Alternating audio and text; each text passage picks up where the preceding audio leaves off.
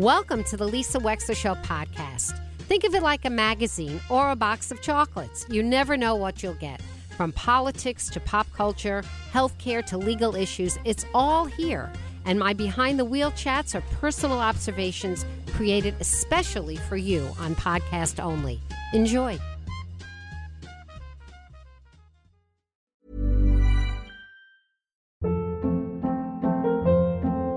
Hold up. What was that? Boring. No flavor. That was as bad as those leftovers you ate all week. Keke Palmer here. And it's time to say hello to something fresh and guilt-free. Hello Fresh. Jazz up dinner with pecan-crusted chicken or garlic butter shrimp scampi. Now that's music to my mouth. Hello Fresh. Let's get this dinner party started. Discover all the delicious possibilities at HelloFresh.com. Wow. Nice. Yeah. What you're hearing are the sounds of people everywhere putting on Bombas socks, underwear, and T-shirts made from absurdly soft materials that feel like plush clouds. Yeah, that plush. And the best part? For every item you purchase, Bombas donates another to someone facing homelessness. Bombas. Big comfort for everyone. Go to bombas.com/ACAST and use code ACAST for 20% off your first purchase. That's bombas.com/ACAST. Code ACAST. And joining us right now for the second visit on the Lisa Wexler Show, this time to take a victory lap, is Bill Gerber, who was the presumptive new first selectman of Fairfield. In a recount yesterday, his margin of victory still holding at 37 votes. Bill Gerber, welcome back to the Lisa Wexler Show. Hello. Congratulations to you. Thanks for having me on. Bill, question for you. Has Brenda Kupchik formally conceded? Have you gotten a phone call? Yes, Brenda called me last night and had a very nice conversation. I thanked her for her many years of service. And, we're going to be working together on a transition. So I think, it was very gracious. And when do you take office? So right now it looks like the swearing in will be on the 27th of this month. Okay, very quickly. Wow. All right, then. Yep. And so, all right, let's launch. I've got so many things to talk with you about, Bill. I'm so glad you came on today. I want to continue a conversation. I don't know if you had a chance to hear, but we had Lisa Hayes on just before. She's a person who went to the march. Many people from Fairfield, the surrounding areas, Christians and Jews, went to this march. And the conversations around anti-Semitism and the explosion in the number of incidents of anti-Semitism have been in Connecticut as well as elsewhere. I would like to ask you, Bill Gerber, number one, is there a role for a first selectman in that kind of conversation? And if there is a role, how will you lead? I think there's definitely a role, and the major role is leadership. It's just that. It's just getting out in front of people, talking about who they are, like making sure that they're proud of who they are. I am Jewish. I've been talking to Jewish people, and I had a great conversation when I first decided to run many months ago. I went and talked to one of the rabbis here in town, and he was talking about anti-Semitism, and I said, "Well, what can the town do about it?" And he said, or what can people do about it? And he said, the biggest thing that people can do is be joyous, be joyful about being Jewish. Don't try to hide it. Just say who you are. Act like you're. It's a beautiful thing, and be happy about it, and let other people know that you're not hiding it, and it's a great thing to be Jewish. But I have to also say, I'm hearing the exact same types of issues with my Muslim friends in town. And when I decided to run, I was invited to several dinners at the Bridgeport Islamic Community Center, and they were trying to. The community there was trying to get Eid al-Fitr as a school holiday. They just did a wonderful job bringing people in, very inclusive, including Jewish people. They were meeting with Jewish people, Jewish leaders, and I am hearing the same concerns from them, that there's a rise in anti-Muslim attacks and graffiti and people saying things to their kids at school. So as a leader of the town, you just got to get in front of this and have the conversations in public and make sure that we take it very, very seriously, make sure that teachers and administrators take it seriously, and the kids, who say things are talked to, and that has to be worked through. They need to know they can't do that. If there's graffiti or anything like that in town, we can't hide it. We can't cover it up. We've got to talk about it. Okay. So, all right. It reminds me of those signs, no place for hate, right? Reminds me of that. Yeah. So we're chatting with Bill Gerber. By the way, 203-333-9422. If you've got a question or a comment for Bill Gerber, you can pick up the phone and be part of this conversation. Bill, one of the issues that really dogged the campaign, and it was a close campaign, had to do with the UI monopoles. And to some extent, there was some blame put, I think, on Brenda Kupchik for not being early enough to awakening the town as far as the danger to the vistas, the unsightliness, the displacement, the threat to the historic parts of Fairfield, Southport. And I think that became a real campaign issue. Now that you're elected, what are you going to do? Well, the first thing is I'm going to be meeting with the residents that actually form the 501c3 and have been footing much of the legal bills, much of the effort to fight this. So there's still time, and they have done work, but there is still time to make the case that these lines should be undergrounded. And I think we're just going to have to fight that really hard. I would say, it would be a mistake for people in Fairfield to think this is about, all about vistas. It is also about taking of land. And so people, businesses and homes are going to have permanent easements through their properties, sometimes like through their homes. And United Illuminating can actually take their homes. So it is a really, really tricky situation. Obviously, we need upgraded electric lines. There's going to be a lot of need for greater and greater electricity through those lines as we move more towards electric vehicles. But what United Illuminating is doing is probably not well thought through, because it is going to hurt all of Fairfield, and not just, this is not something about wealthy people wanting to preserve their views, although that is part of it, and that is for Fairfield. That's throughout all of Fairfield, but it's also about devaluing properties and devaluing businesses as well through all along the train line. I wonder, Bill Gerber, if there isn't an argument to be made, and of course you would need some basis for this argument, that if the lines go underground, that there's more reliability in the long-term planning as a capital investment in our upgrade for electricity. Because, I think if you could do that, and maybe that's a pitch that Pura cares about, maybe that helps the town of Fairfield. Well, I think there's a couple pitches, and that's certainly one of them, and that pitch is being made, and it is, from what I understand, true. It is very accurate to say that undergrounded lines are more resilient. So the downtime, after storage, the probability of lines going down for extended periods is lower.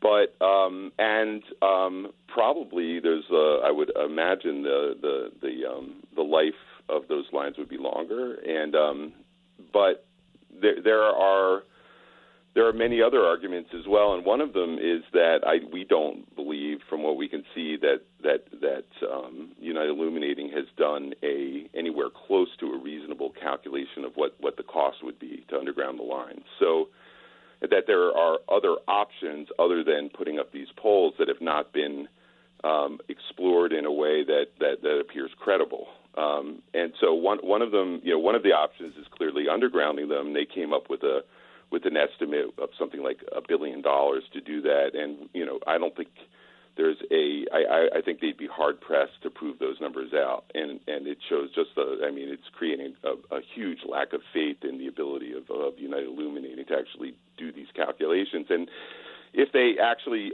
were to spend $1 billion on 7 miles of undergrounding, it really does bring for the question of whether or not they're a capable organization, because other companies can do this for a fraction of that cost. So and have done it through very complicated towns that require a lot of planning and going around properties and things like that. So I can't find a single instance of undergrounding costing anywhere near that amount. So it's really destroyed some of the faith in their abilities, and I think they really need to prove that out.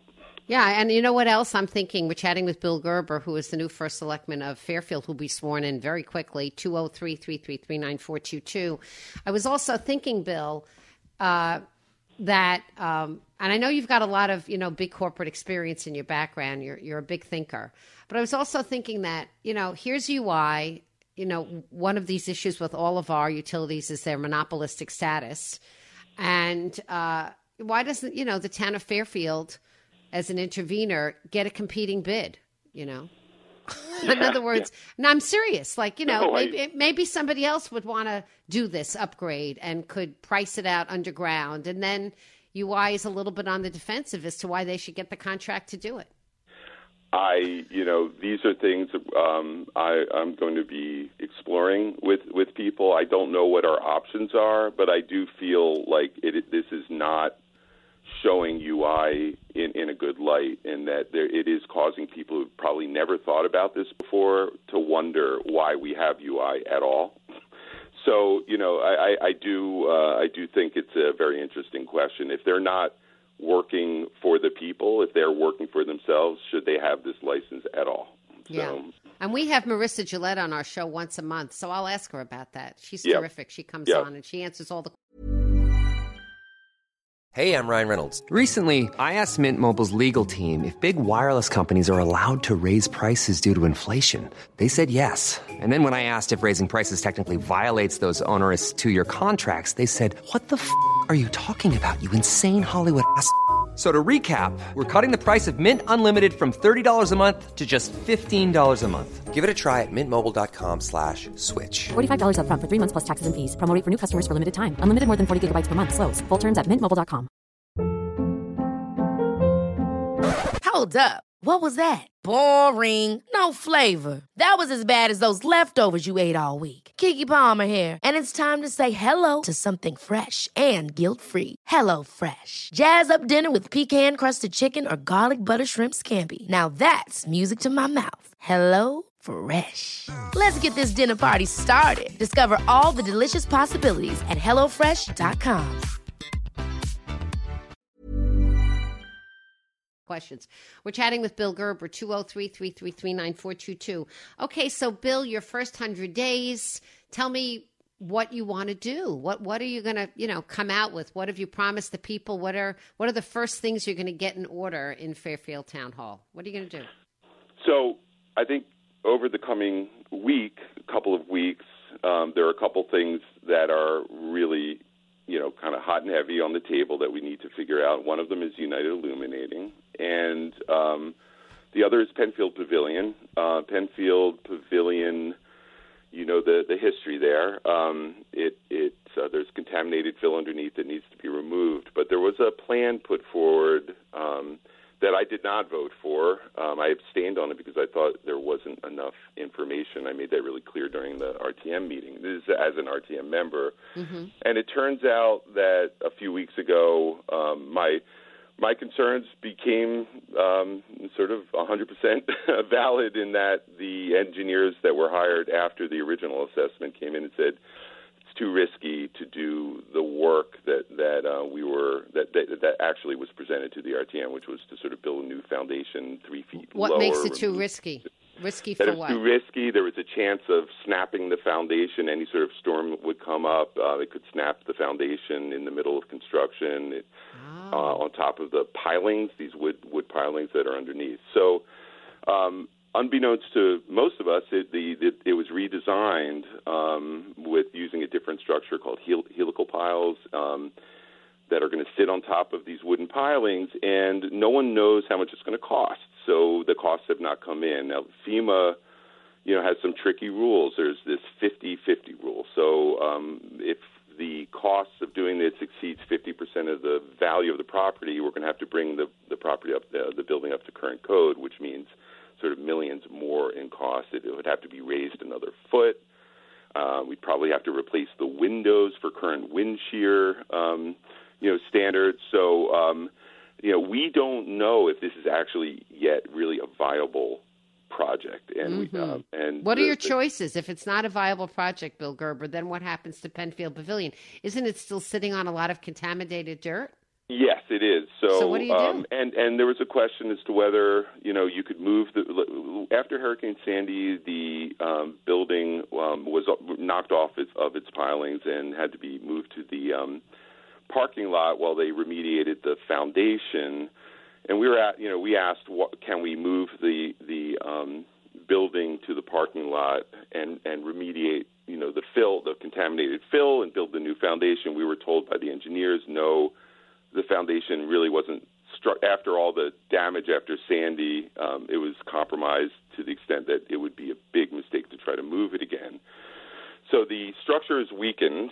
From what I understand, the roof is leaking, and they can't find the source of it. And an assessment was done by the town that it would actually be cheaper to knock it down and build a brand new building up to current code. Yeah. And it would be cheaper than what we're currently attempting to do. And so the question was, well, why aren't we doing that? And the answer we got was, every time we do something like this, the community wants to weigh in with opinions. Why are we building the building so high? You're ruining my views. Can you? Well, you have to be. I mean, you may want to make it a different kind of a structure. It's true, right? And I think the administration didn't want to deal with that. So that's one question: is should we replace the building if it's going to be cheaper, and we'll have, maybe we'll get 50 years out of it instead of 25, so much cheaper on an annual, sort of on a depreciation sort of cost basis. And so that's one question. The other question that we all have is what's going to happen when the beach is lowered by 3 feet in order to accommodate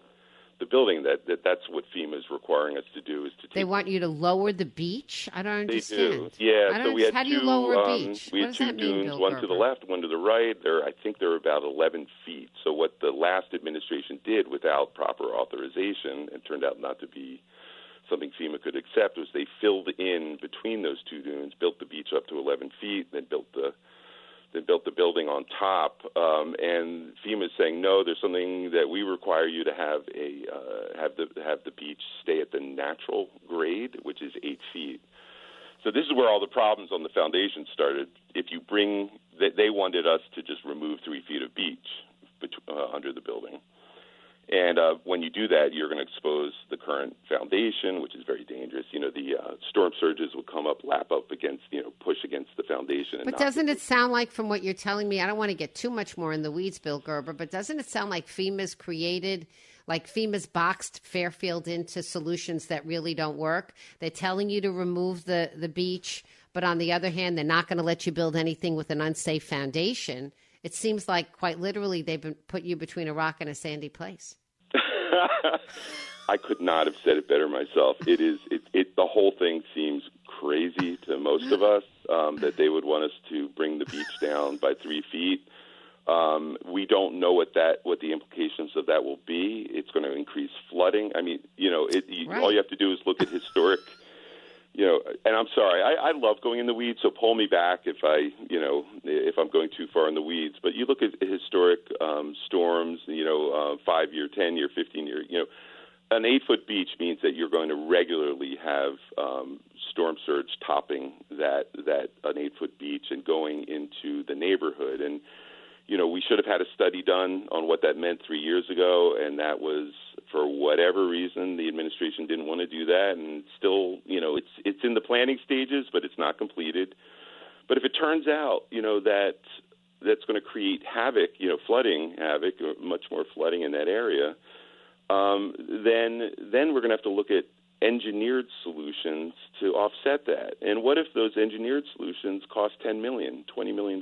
Then we get to a place where this whole thing is just ridiculous, and we should find another place for that pavilion. It shouldn't be there. Right. I hear you. So, wow. Yeah. And what about, and just one other question before we put this one to bed, but if they remove the beach underneath the Penfield Pavilion and they bring it down, does that have an impact, the way sand and water collect, on other homes that are on the beach around there? So that's part of the study. There's money set aside for the study. There's been discussion about the study. A coastal engineering firm has been engaged, and I don't know if they've actually started it yet. So that's part of what we need to know. And if it turns out that that it looks like it's going to damage the neighborhood, we have to rethink all of this, in my opinion. We're chatting with Bill Gerber. Bill, what part of Fairfield do you live in? So I live as far away from the beaches. I live up North Benson, past Fairfield University. Do you know where? Near Stilson? Around Stilson Road? Before the Stilson turnoff. So Got it. Yeah. If you ever drive up North Benson and you see a Sure. little island there where Stilson turns off, there's a little bench there that bench is in my son Teddy's memory. So if you ever take a seat there, think of my son, and Yes. that's what people tell me they do all the time, and it feels good, to be honest. That's so nice, Bill Gerber. You have such a nice biography. You and your wife both. Your wife has been on, the Board of Ed for many years? Is that right? Yes, 12 years on the Board of Ed. Yeah. Most of that is secretary. She stepped down as secretary because I was going to run, and she's treated it like a full-time job, and I think a lot of people really appreciate she's updated. People answered every email for the most part for years, and she's done a great job. Well, congratulations to you. We'll have you back on the show frequently. I want to give a shout out. We've got a close family friend who was hired in the last administration as one of your engineers. His name is Eli Gazal. Yeah, and when you know Eli, and when you're roaming around town hall, I've talked to him at meetings, but I'm looking forward to meeting him in he's person. such a wonderful young man. UConn grad, right? I don't remember where he graduated. Maybe UConn. Maybe but I think so. He's my husband is a bit of a mentor to him throughout the years, and anyway, he and his family. We went to his wedding. Close family friend, love him to pieces. So just shout out to Eli as long as I'm chatting on the phone with you. And we'll have you back on a lot. And congratulations to you. Of course, we keep close tabs on what happens in Fairfield. And we care about the town very, very much. So anytime you've got something important to say, we've got a line of communication. We have each other's cell phones. Feel free to say, hey, Lisa, I think I've got something important I want to share with people, and we'll try and get you on. Okay? That's awesome, Lisa. Thank you so much for having me on, and I love being on your show. It's a pleasure, really. Bill Gerber, congratulations to you. The swearing in November 27th.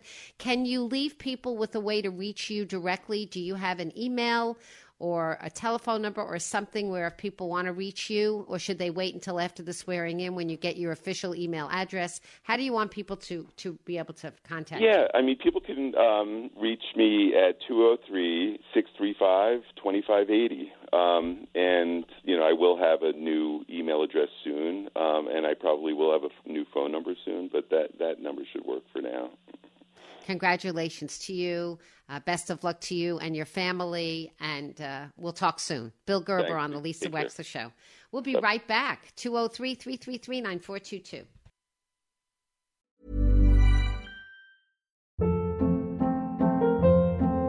Hold up. What was that? Boring. No flavor. That was as bad as those leftovers you ate all week. Keke Palmer here, and it's time to say hello to something fresh and guilt-free. Hello Fresh. Jazz up dinner with pecan-crusted chicken or garlic butter shrimp scampi. Now that's music to my mouth. Hello Fresh. Let's get this dinner party started. Discover all the delicious possibilities at hellofresh.com. How would you like to look 5 years younger? In a clinical study, people that had volume added with Juvederm Voluma XC in the cheeks perceived themselves as looking 5 years younger at 6 months after treatment. Look younger, feel like you. Add volume for lift and contour in the cheeks with Juvederm Voluma XC. Reverse signs of aging by adding volume to smooth laugh lines with Juvederm Volure XC. For important safety information and to find a licensed specialist, visit Juvederm.com. That's JUVEDERM.com.